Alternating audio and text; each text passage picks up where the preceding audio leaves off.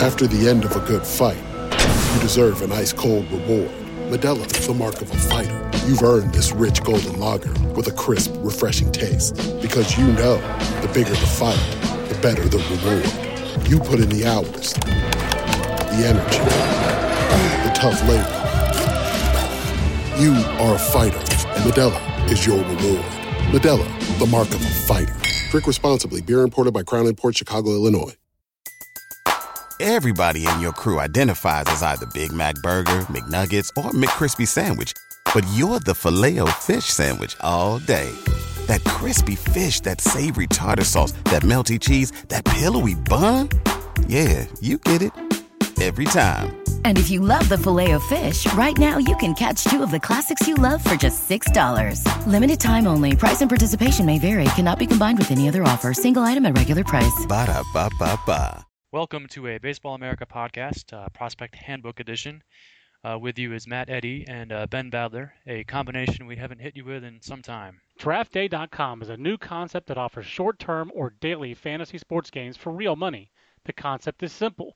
You pick the day you want to play instead of fantasy lineup. If your picks perform well that day, you win. You can play for free or real money, and they award cold hard cash nightly to the top performing players. They've already awarded more than $10 million, and it's completely legal to play. DraftDay.com also has a new rapid fire game that takes 1 minute to play with huge payouts. Just pick between a few choices of players and choose the ones that will score the most points. It's that easy. All you need is 3 of 5 correct to double your money. DraftDay is offering a special offer to Baseball America listeners, so be sure to head to DraftDay.com and enter the promo code BAPodcast, and that'll start you off with a free instant cash bonus. If you like free money, head to DraftDay.com and use promo code BAPodcast. And Ben, everybody seems to have Yasiel Puig mania these days. What can you add to the discussion? Yeah, it's fascinating what he's been able to do, especially given anytime a Cuban player signs, there's something unusual going on. It's not like you're going in and scouting a player in Southern California who goes to, some high school there, or you're going to watch Mark Appel at Stanford, or even scout a guy in the Dominican Republic who's 16 years old. It was a very different and a very especially unusual situation with Puig. Everything from him going from Mexico City to Cancun and then back to Mexico City, switching agents and getting his residency, his permanent residency in Mexico so fast, and then being able to sign so quickly before July 2nd so that he could get around, or so that he could avoid the bonus pools, which were about to go into place, which he would have been subject to because he's not 23 years old. He hasn't played in a Cuban pro league for more than a couple of seasons, partly because he was suspended in that league for disciplinary reasons. So I think that, when he came out, there were scouts who were not all that high on him. There were guys who saw, some power there. Some guys liked his swing. There were reports, out of Cuba that he was supposed to be a guy who ran well for his size, but when he showed up in Mexico, he wasn't in great baseball shape, which is understandable. That takes time, and he had been suspended from playing in Cuba.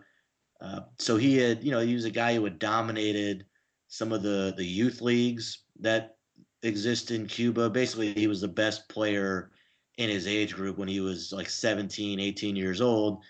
But now when he signed, I think he was like 21, hadn't played in a year. So even if you had somehow seen him play, on video in Serie Nacional, which is the top pro league in Cuba, even that video would have been from game action, would have been at least a year old at that point.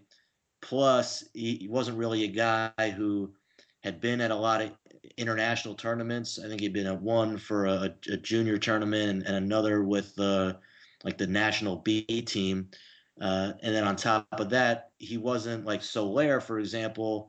He had only played in one international tournament, and he had never played in Cuba's top league. but he dominated like the junior leagues there, and he'd also come out and he was training in the Dominican Republic for several months.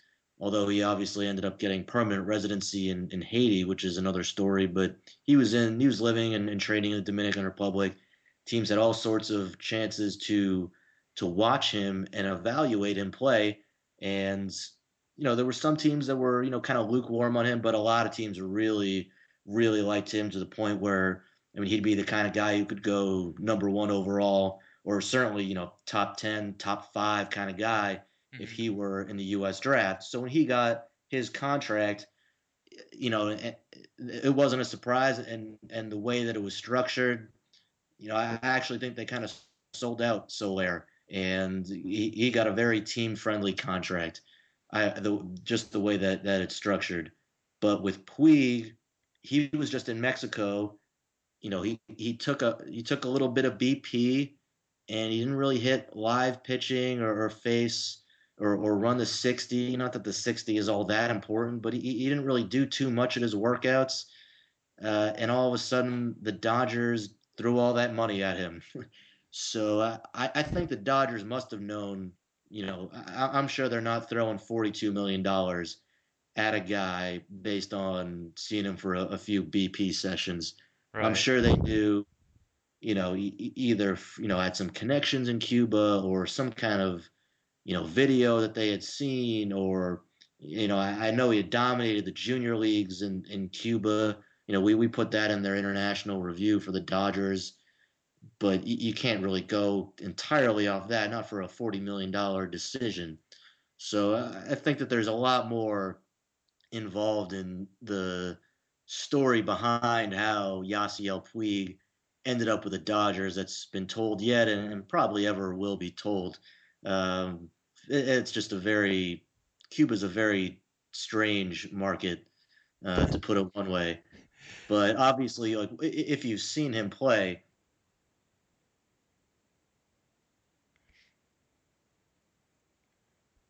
approach, but I mean, you can see the power is clearly there. The speed for a guy his size is pretty incredible. He has arm strength. The bat stays through the zone. We saw teams, whether you think that pitch was intentional that hit him in the face. I don't know if it was intentional or not, but I think teams are going to try to crowd him inside a little bit more to get him to chase. But I mean, you can see why why the Dodgers scouts were excited about this guy. Yeah.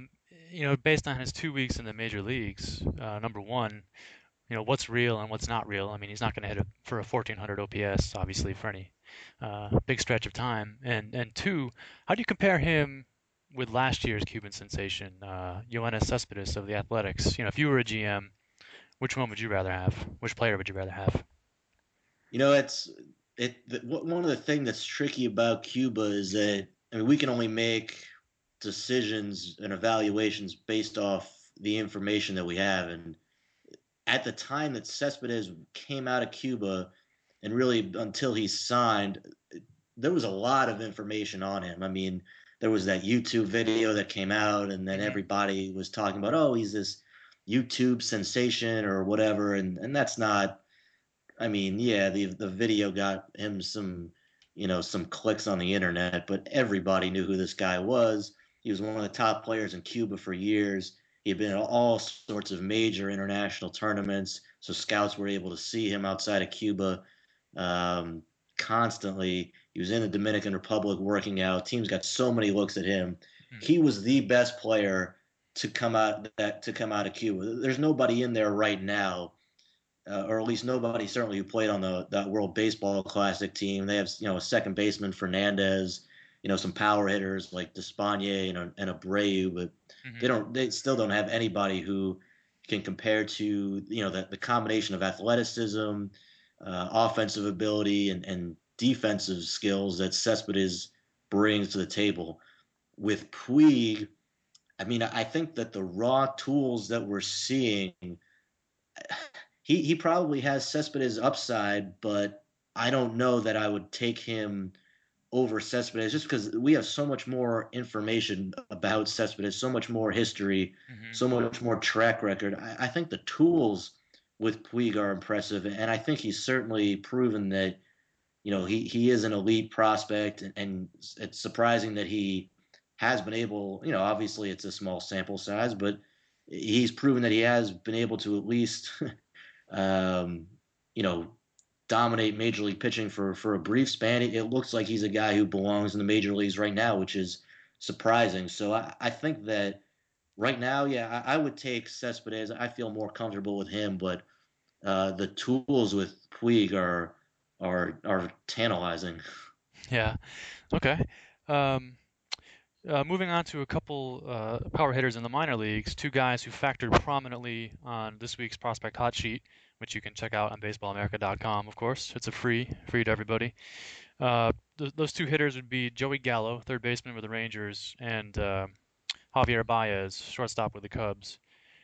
Uh, Gallo, in particular, was fascinating with a couple doubleheaders this week.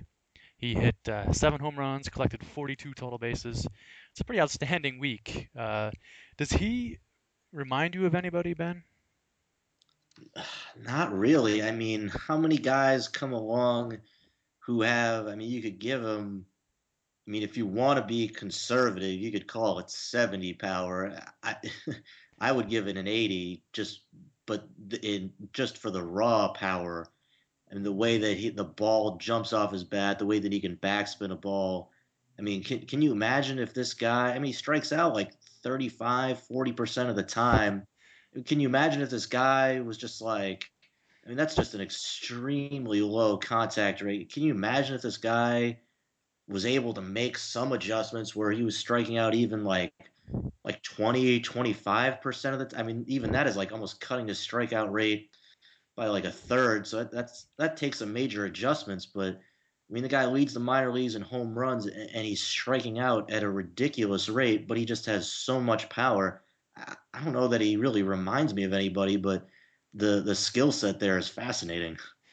Yeah, Mike Stanton, Giancarlo Stanton now, made kind of a similar adjustment where his strikeout rate, went down a little bit at least as he moved up the ladder, and now it's manageable in the major leagues given how much power he hits for when he makes contact.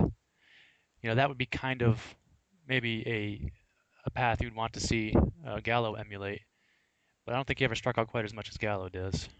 Yeah, the stand is interesting too because if you actually look at his numbers, I remember when he was in Greensboro with the Marlins low A team, his first year out of high school, the first half of the season, he was hitting for power, obviously, but the strikeout rate was really high that first half of the season. And as the season went on, it did decrease. And then as he moved up the ladder, he did make adjustments to his hand setup, to his swing, and that did help him.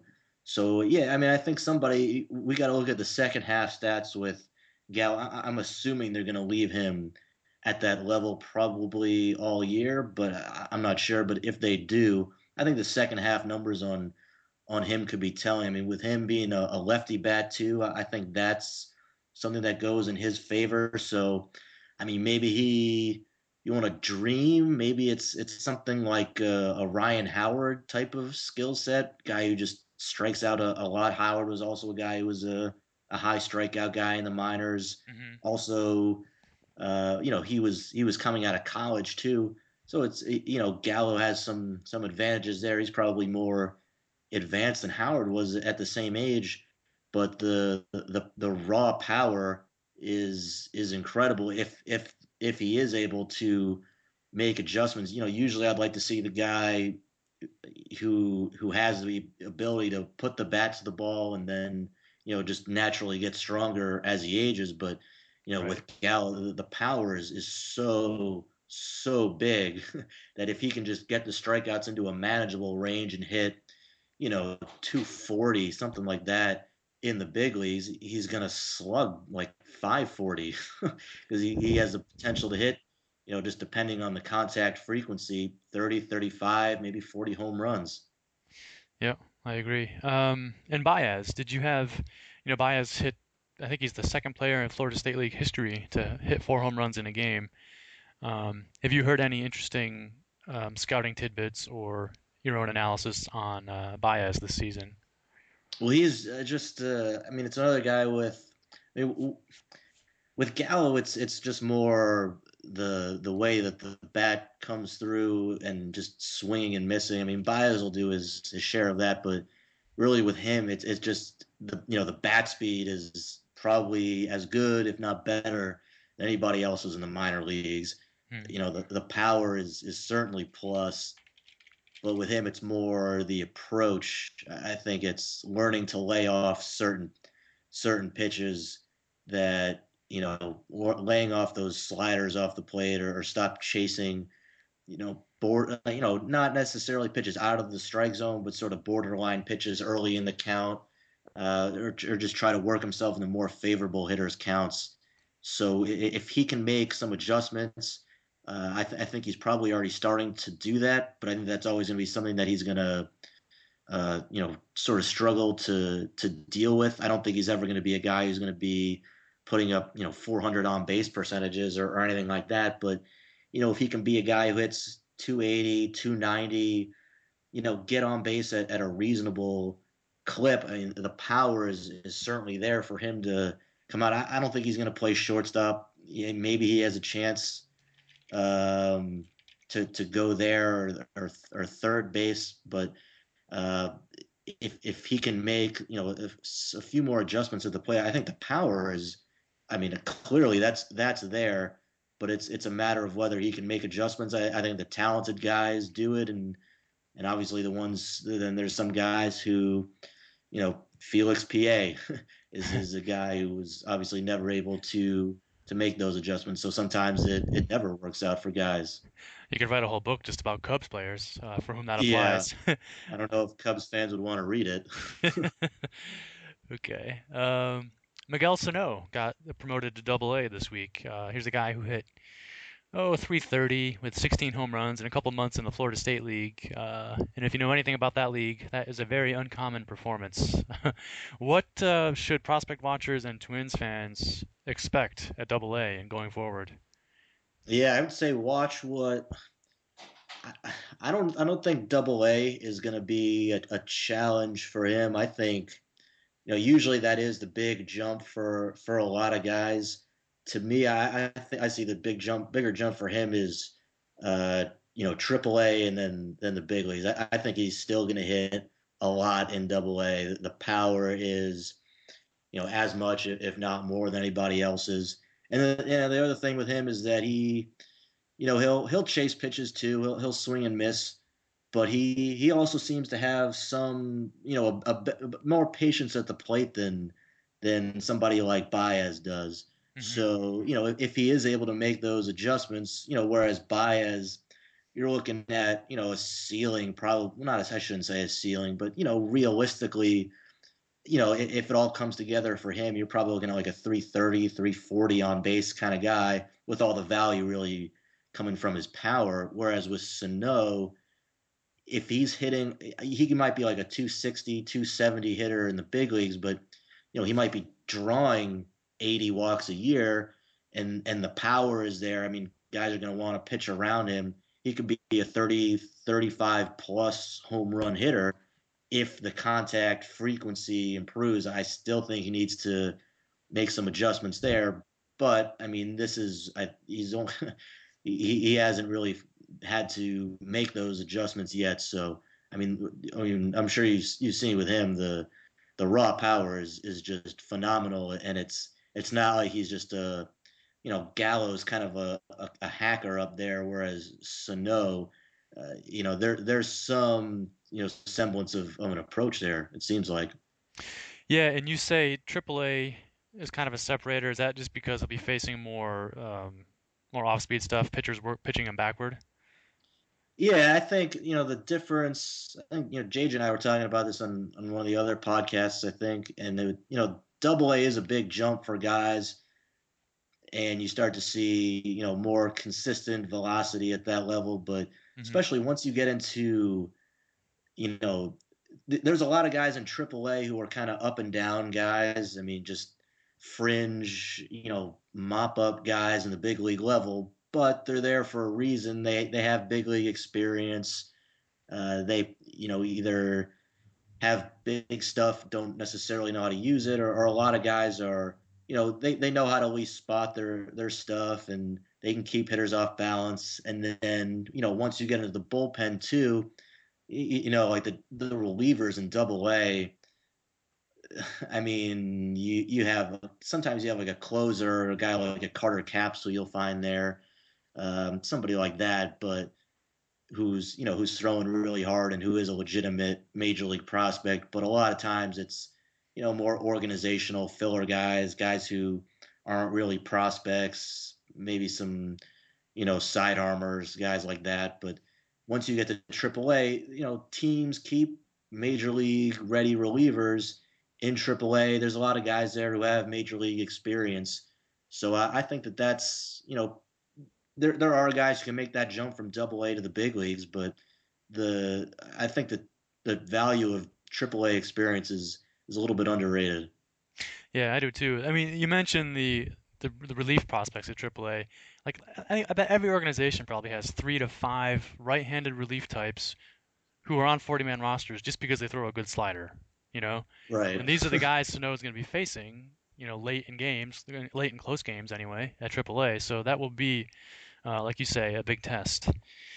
Okay, and then we'll close out this edition of the podcast with a discussion of Nick Castellanos, who has really torn up AAA lately with Toledo. I believe he's hitting like 300, 400, 500 over the past 2 months with a 25 to 25 walk to strikeout ratio, which is pretty amazing when you consider he's the youngest position player in the International League. So I wondered, between Castellanos and the Rays' Will Myers, probably the top 2 position prospects in the International League this year, who would you take for your team if you could have one of them? Yeah, I mean those two. You got two guys who are probably, I don't know where the Tigers would put them right now, but I could see both those guys. I could see Zach Wheeler coming up soon. I would still take Will Myers. I like his powers. And I think that he's still finding. We talked about it before. He's still finding that blend of, taking that selective approach at the plate versus and being able to use the whole field versus just trying to hit home runs sometimes. I think he has that approach early in his career. He showed it at times where when he has the best of both worlds. I think he's just an absolute dominant offensive player, and I think that what you've seen from him from Myers, in the last month is definitely an encouraging sign after what he was doing. The first month of the season, he just kind of lukewarm. I would still take him over Castellanos, but I mean, Castellanos, you just said it, Matt. The what he's done over the last month is such an improvement from where he was before. The guy is just, I mean, he goes up there and it's not like a conventional hitting approach, Right. but and he's 6'4", he's got these long arms, he's up there, he's got no batting gloves on, which I love. But Myers too, I believe. is he? Oh, well then Or at that least, makes it close. Yeah. at least he did back with Burlington, back in the day. Yeah. I did actually see a recent picture with Castellanos wearing batting gloves, so I hope that's not Oh, a thing. But that's why I'd lean towards Myers. But no, but yeah, you said, I mean, Castellanos, I mean, the approach is improving. I mean, there was more swing and miss with him, even though he was hitting for a high average. I remember in the Florida State League, he was right. hitting over like 400, pretty much every level he's ever been at. Last year when he got to Erie to Double A, I mean, he was a 20-year-old, so he kind of struggled there in the second half of the season. But I mean, again, he's 20 years old there. Most 20-year-olds are either sophomores in college or they're in low A. Yep. So And he for was him, dealing with a position switch too. We should note. yeah, that's another good point. So for him, I mean, I was even surprised that they sent him. I mean, the Tigers tend to be a little more on the aggressive side, but I was a little surprised that they even sent him to AAA, because I mean, you look at his AA numbers last year, it was 264, 296, 382. I Yep. mean, that's not that's not the sign of a guy who seems like he's figured out that level. Nope. That was 79 games. It's not like he was just called up for a month and struggled. He was there for a long time. But so for him to come up to AAA and dominate the way he has and make the improvement to his hitting approach and his contact rate and the power also. I mean, the guy's 6'4". He's a big dude. The power is starting to come out too. So I don't know. Maybe the position switch did help him. Focus less on having to stay at third base. Maybe that helped. I don't know, but he certainly is making adjustments to the point where at the beginning of the year I would have said, yeah, absolutely, Will Myers over Nick Castellanos. I love Nick Castellanos, but I wouldn't have thought it was much of a hard decision. At this point, I'd still take Myers, but I think the gap is closed considerably. Yeah, I'm really intrigued by Castellanos, especially if he were to move back to third base or get traded to an organization who would put him back at third base. You're not looking at Adrian Beltre here, but even if he's a No. 40, 45 defender, I mean, the gap between his runs created and the runs he's going to allow on defense is still going to be substantial, probably more so than it would be in left field. And even with that, even if the Tigers bring him up, I mean, he's probably a better defensive third baseman than Cabrera. I don't know if they'd want to, this is the MVP. I don't know if you'd want to mess with that. You could probably just plug Castellanos away in, one of the corner outfield spots and be fine. But I mean, that's another. I mean, that's something that they probably could consider. I don't think they'd want to have to go back and do it, but I do think he could be. I mean, if Miguel Cabrera is a major league third baseman, I don't. I mean, I think it's. I don't think he can really play there. They're just sort of forcing him in there. But there's. I don't think he would be the worst third baseman in the big leagues. I realize that's a big compliment I'm giving him there, but I think he could be. He could at least be manageable there for a little bit. But I don't know. At this point, now that he's in a corner outfield spot and his bat clearly seems like it's good enough to play there, I don't know if that they necessarily mess with it. Yeah, and like you mentioned, you take a guy who has a natural feel to hit, which Castellanos appears to have. He's hitting 302 this year, 314 for his career. Like you said, those guys tend to develop power just as they become a little more selective and learn what they can turn on. For example, the examples I always love are someone like Andrew McCutchen hit 30 home runs last year. I think in AAA he hit 9, 10 in a season. Yeah. Joe Mauer probably hit 10 in his entire minor league career. So Yeah, or you look. I mean, we're talking about Cabrera. I mean, he was. I mean, yeah, people expected him to hit for power, but he was not a big power hitter in the minor leagues. Bobby Abreu was, the same way. A lot of these guys, yeah, I mean, it's just they're young and that's what you're not supposed to have, Joey Gallo or Miguel Sano power when you're, 18, 19 years old. Those guys are just kind of physical freaks. I mean, if you're just a younger guy, you just naturally, through working out, gaining weight, you just gain strength. And like you said, it's not just getting stronger where the power comes. It's learning to turn on certain pitches, learning how to handle certain pitches, so that you see some guys who have that huge raw power and BP, but then in games either it's they struggle making contact, or they turn into singles and doubles hitters in a game. But once they do make that adjustments, then yeah, that those power numbers take off, whether it's more strength or it's just learning a better approach that allows the power to show up in the games. yep. Work smarter, not harder, right? So I lied. Actually, we're going to close with Zach Wheeler because he was someone you brought up in our pre-show discussion. So Zach Wheeler, go.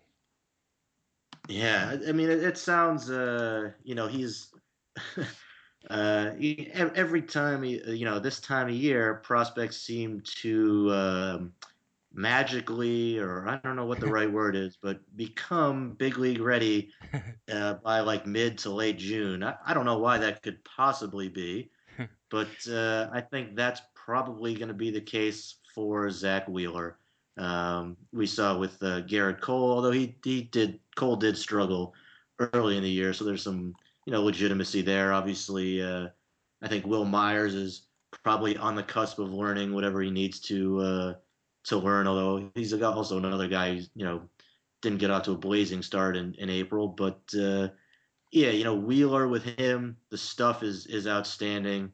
Pitching in that park in Las Vegas, well, I'm sure he doesn't mind pitching in or being in Vegas, but pitching in Vegas is another story. But um, the stuff I really like his stuff. The concern for me with him is the command. I've always liked Harvey more than him, which isn't a knock on Zach Wheeler. Matt Harvey's an excellent frontline starter, but I've always felt like Harvey had the stuff and the command, whereas Wheeler, I think the stuff is certainly there. I don't think it's like terrible command where he doesn't know where the ball is going, but I'm not sure that he does have the command to come in and dominate immediately like Harvey. I don't know. How do you see those two guys stacking up? Well, I think Wheeler can command the fastball well enough to get ahead of hitters. Hmm. I'm not sure he's going to have that slider that Harvey has to put them away at this stage. I think continued development of crispness on his breaking ball is going to be the key. Because Harvey came up and he's back-footing left-handed hitters with 90-mile-an-hour sliders, as in his Right. first start in the major leagues. Wheeler doesn't have that, so I don't think getting ahead of hitters is going to be a challenge. But I think putting them away at least initially will be something he'll have to learn how to do. Yeah, he had that when he was coming up with the Giants. He was more of a curveball guy, but it Hmm. seems like he's going more to the slider now too. Yeah, I think he learned that in the Cal League. As I recall, he told me he was looking for something to get inside on left-handed hitters, and his slider kind of developed from him trying to throw a cutter in on lefties in that league. So the slider is relatively new to his repertoire. He still throws the curve and the changeup, of course.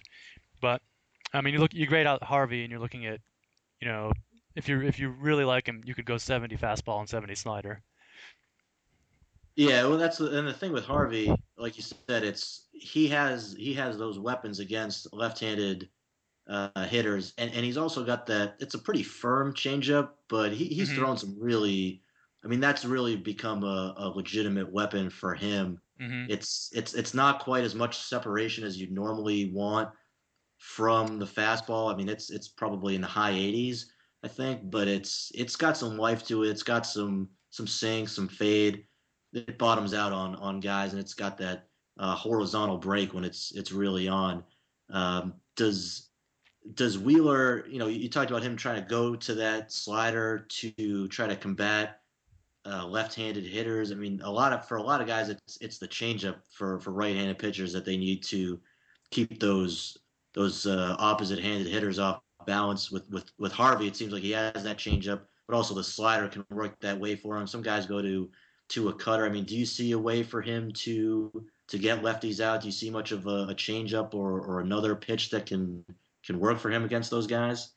Yeah, I think for him, he'll need to just gain confidence in it in the major leagues because I don't imagine it's a go-to pitch in the PCL in Vegas. You leave one up to a left-handed hitter and it can go a long way. Right. I think we want to.